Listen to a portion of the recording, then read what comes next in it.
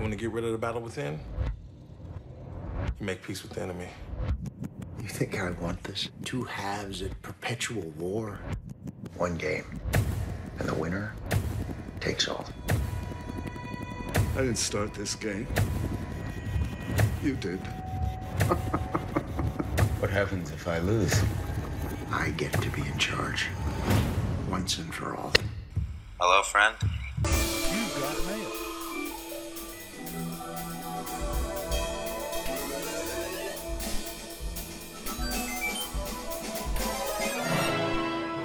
Welcome to Hello, Friend, a podcast all about Mr. Robot. I'm with Henry, and we're here to talk about episode 4 of season 2, essentially called Init 1, which is a term which references a booting sequence for Linux operating systems.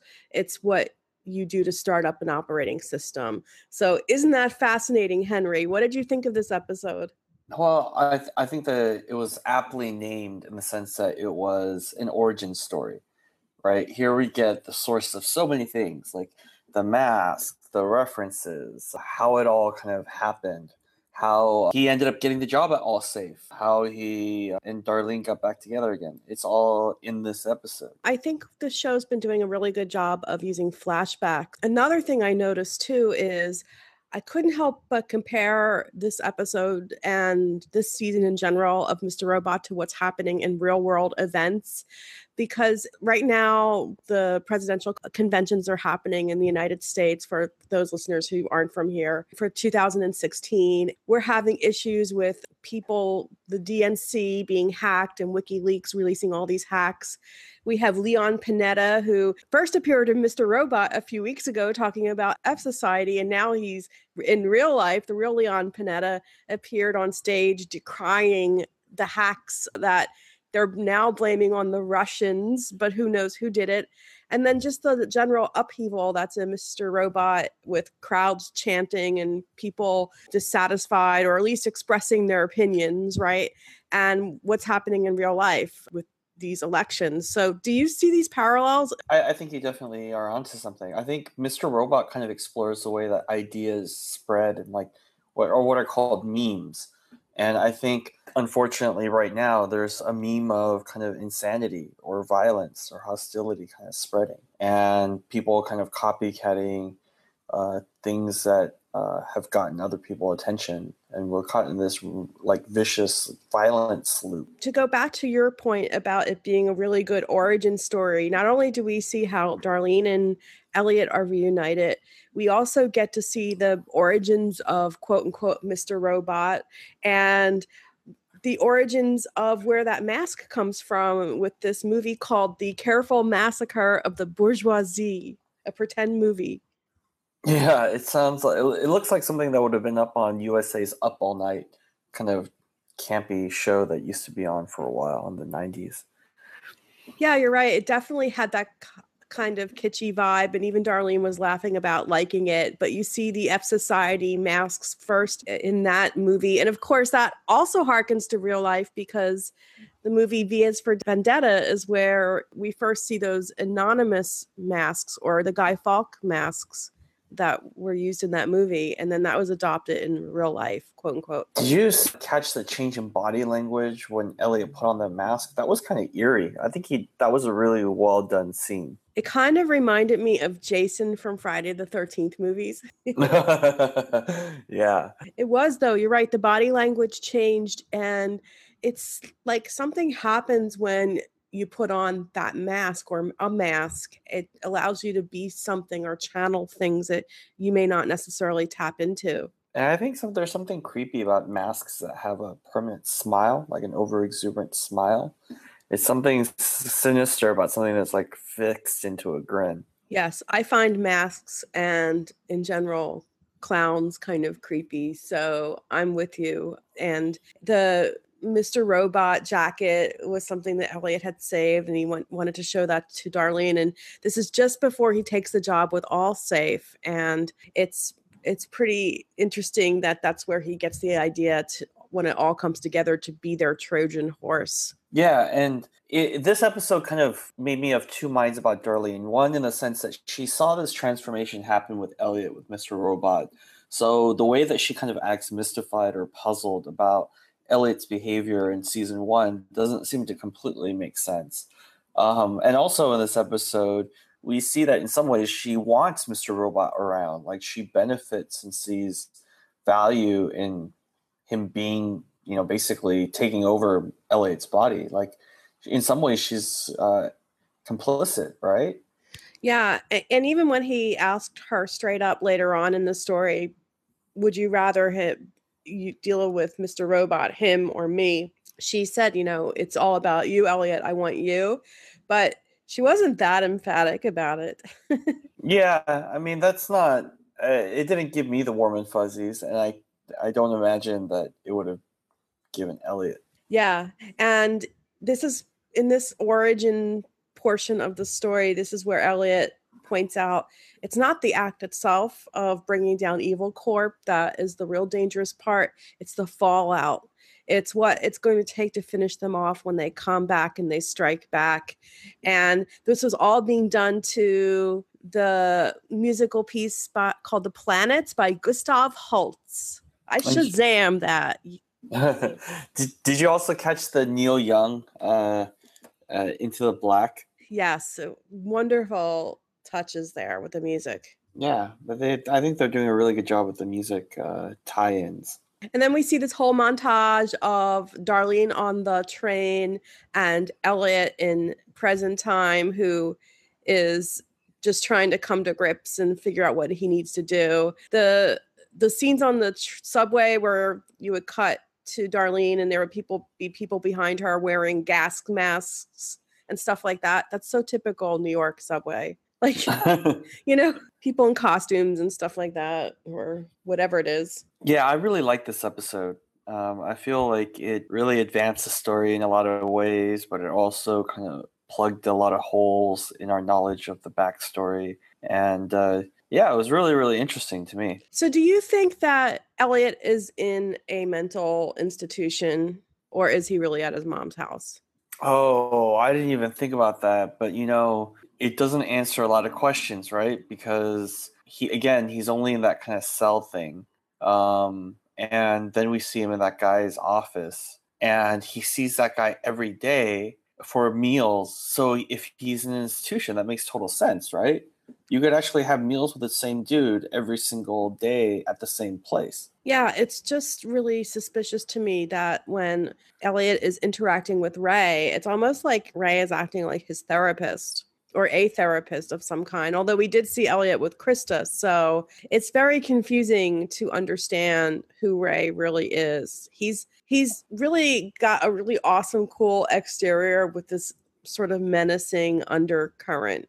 I think he's like the prison administrator of some sort. And I think, so this makes sense, right? He watches people play basketball because he's in an institution or some sort of prison where he can watch people play pickup games. He has meals with a guy at the same time and in the same spot, basically, morning, noon, and night, because it's a cafeteria. Yeah, it definitely seems like it's an institutional setting. And speaking of institutions, I found it extremely heartbreaking to see the FBI coming through F Society headquarters. It made me sad. And that shell casing that they found, what do you think that is? What does that mean? Oh, it makes me worry that somebody got it, like maybe Tyrell. That, Tyrell kind of ate the bullet, so to speak. That would make me so sad. And of course, Dominique is the only one who seems aware of all the implications. The people she's working with are like, what are you talking about? Kind of a typical trope there, but the bullet shell is hard evidence, like you're saying. Yeah, exactly. I thought that's going to be interesting to see how it plays out, because White Rose comes into the picture, Dark Army, and so they're going to learn everything the FBI learns, and so it becomes, the snake eating its own tail.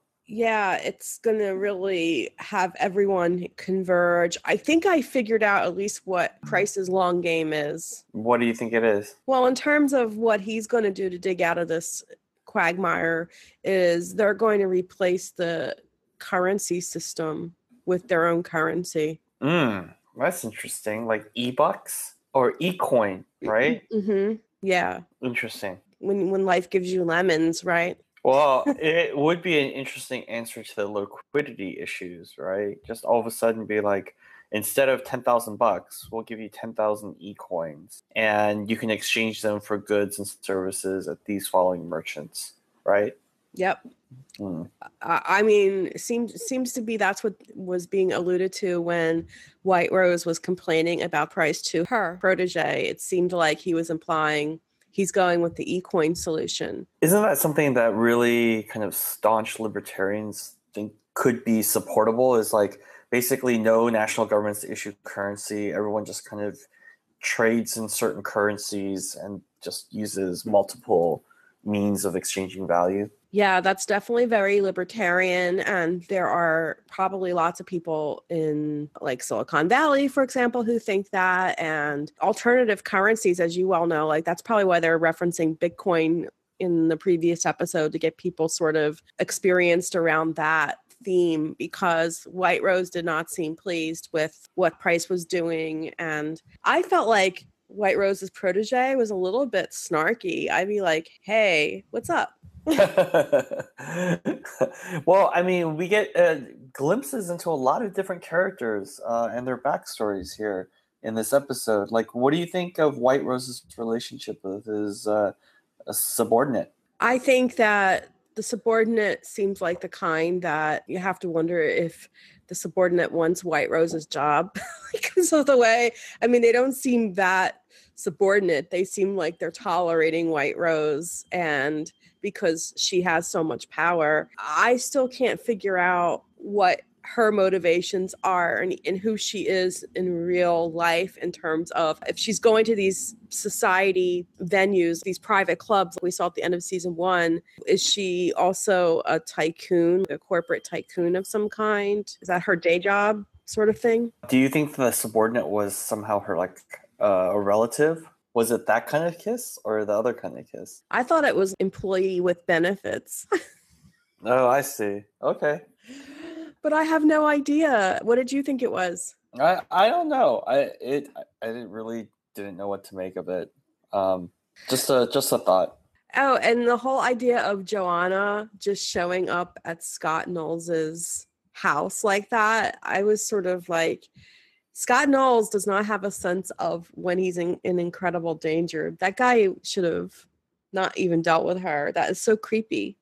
Yeah. Her character kind of puzzles me. Like, I thought this episode was like the great reveal, like, oh, she was working for the attorney all along. This was all her ploy. Okay, I get it. And then at the end, it kind of turns back around and it's like, wait, maybe not. What's going on? Yeah, I can't figure out what her motivation is for trying to protect her husband on the one hand, but then she has her boyfriend Derek, where she's basically, I love you because you're just such a loser. I mean, she's awful. I could not be around her. The actress herself said Joanna's reactions are just so not human almost. I mean, she's just out of touch with the right things to say. She has no social graces. Yeah, exactly. But I don't know what her deal is. I mean, she's definitely hurting for money, so that's pretty bad. Yeah. I still haven't figured out where everything sits. Like, what's the relationship between her driver, herself? Like, seems like they're part of a larger organization to some extent. I don't understand what's going on there. It does seem like they're part of a larger organization. Maybe she's with a different government entity. Maybe she's a spy or something. Good old-fashioned spy. Yeah. Who knows? And then Angela, those self-help playlists really are helping her out. I'm impressed. Angela, like, I can't figure out her motivations. Like, at one point, it seems like she's working with the attorney when she met with her and was telling her about what was going on. And then at another point where she's meeting with Price, the CEO, and kind of saying what she had found. I don't understand her motivations. I have to give her credit. At least she knows she's being used on some level. So she's not super delusional where she just thinks that she's somehow a special snowflake. I mean, nothing against her, because the way she's absorbed those self-affirmation and personal development courses, it's been pretty effective for her. So can't complain. And I think she's playing him at his own game to just keep the game going, maybe. Well, maybe she's trying to play both ends. Like, in her perfect world, Evil Corp gets taken down, but not before she gets paid a lot of money and gets some nice things and protects herself. Very good point. And it's good to see that Angela and Antara are still working together. Angela has identified that there's one little piece that Evil Corp has been fighting to keep out of the public eye. And so she thinks she knows something major, I suppose. Third-party inspections, right? The fact that they won't budge on the point of third-party inspections. Mm-hmm. Yeah, I guess you would want to not let an outside party see what you're up to if you're up to shady things. So I guess that makes sense. And of course, we get introduced to this whole metaphor of chess and Elliot playing himself in chess, or Mr. Robot, to see who dominates and who needs to disappear into the void. And it's another kind of maybe a reference to AI, given that a lot of their early work around AI and Watson was around the game of chess. Absolutely. I was definitely thinking that too, especially at the point where it came out that Elliot was a game developer early in his programming experience. And the first thing he did was program chess, which was, as you're pointing out, is one of the basic things that I guess a lot of programmers learn when they're getting into game coding. And do you kind of make the parallel connection between Elliot's voices, aka Mr. Robot, and Angela's voices, aka the affirmation tapes? They're an interesting contrast, right? Well, yeah, because at one point in this episode, Ray says that, I think he says, you know, maybe these voices you're hearing, you're hooking into your divinity. And Terrell mentioned feeling like a god. And Angela also, I mean, she is tapping into some kind of higher source of power or confidence, to the point where she got that Melissa fired, which good on her, man. Or was going to try to do it. Actually, it didn't succeed, but it's true. They're tapping into these voices that are giving them direction and focus. All these different characters with different voices that they listen to. It's interesting. There was a lot of subtle stuff about Elliot needing to, maybe the better course, Krista was kind of implying this, that maybe the better course of action is you're not going to get rid of your alters or your, because Krista's treating it like he has dissociative identity disorder, right? She wants Elliot to integrate these alters. Ray is kind of saying the same thing. Darlene probably also wants to say the same thing, but she doesn't want to hurt her brother's feelings. The chess game where they kept coming to a stalemate had more of a AI feeling to it, to me. Yeah, I really like this episode. I feel like now it kind of sets the stage for what season 2 is going to be about, which is uncovering a bit about this conspiracy between White Rose and Price and what Evil Corp's going to be doing with eCoin, and the FBI chasing down Elliot and Darlene and F Society, and that kind of unfolding tension. It's going to be interesting. It's been a pretty cool season so far. I'm personally extremely excited that Elliot is back online. He's no longer living analog. He's back online. Although the way in which Ray kind of ensnares Elliot and then sort of threatens him about keeping quiet. First of all, Elliot's not going to not dig, because that's Elliot. That's what he does. And secondly, Ray was so manipulative about getting Elliot back on the computer. It made me really worry for Elliot's safety. Yeah, I think he's kind of like some prison or hospital staffer who has a little bit of authority. That's what it seems like to me. And I thought it was sweet that when Elliot was dreaming his future, where he started thinking, hey, maybe there's something to this, listening to my inner voice again, these voices, as you're saying. And at one scene, Elliot apologized and hugged that guy from Steel Mountain who he was getting the tour with, to whom he was so mean. Was his name Bob? Something like that. And it was so sad, poor guy. I hope they encounter him again. And then everyone has a big dinner in the street. Darlene kept using the phrase "in it one," and "in it one" is the most powerful form of initializing an operating system. That's like Uber admin access to an operating system. So when she says that to Elliot, that's code red for Darlene. Right now, it seems like Elliot has access because he's quote unquote working on the guy's computer problem. So it's a temporary thing. Yep. This is where Elliot starts learning all the things he's been missing. And the FBI has something called Project Bernstein, refers to the Bernstein Bears, kind of funny. Then we find out Elliot's going to hack the FBI. That's what he's up to next to protect Darlene. That's going to be interesting to see how that unfolds. Yeah. Do you have any predictions for where the season's heading? No, not really. I have no idea. I'm kind of curious to see if anyone else is revealed to be imaginary. But other than that, I just want to see how this kind of plays out. Same here. I mean, I kind of hope Leon is imaginary because he puts up so much with Elliot's crap that I'm like, I feel sorry for the guy. So I really hope he's an imaginary friend, so I don't have to feel like Elliot is the worst friend ever to have ever been in Leon's life. So that will be cool to find out if some of these people are just aberrations or if Ray really is a prison guard or a therapist of some kind in an institution. So thanks for joining me, Henry, to talk about this episode 4 of the second season.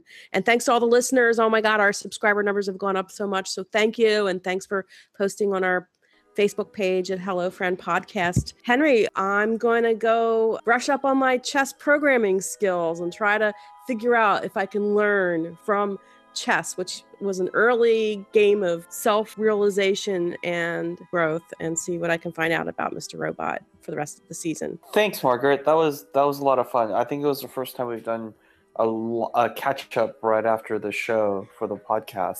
And I enjoy being able to just go from the show right to the podcast. All right. Well, that's awesome. I enjoy it too. I hope you guys have a great week. Until next time. Bye, Henry. Bye. Bye.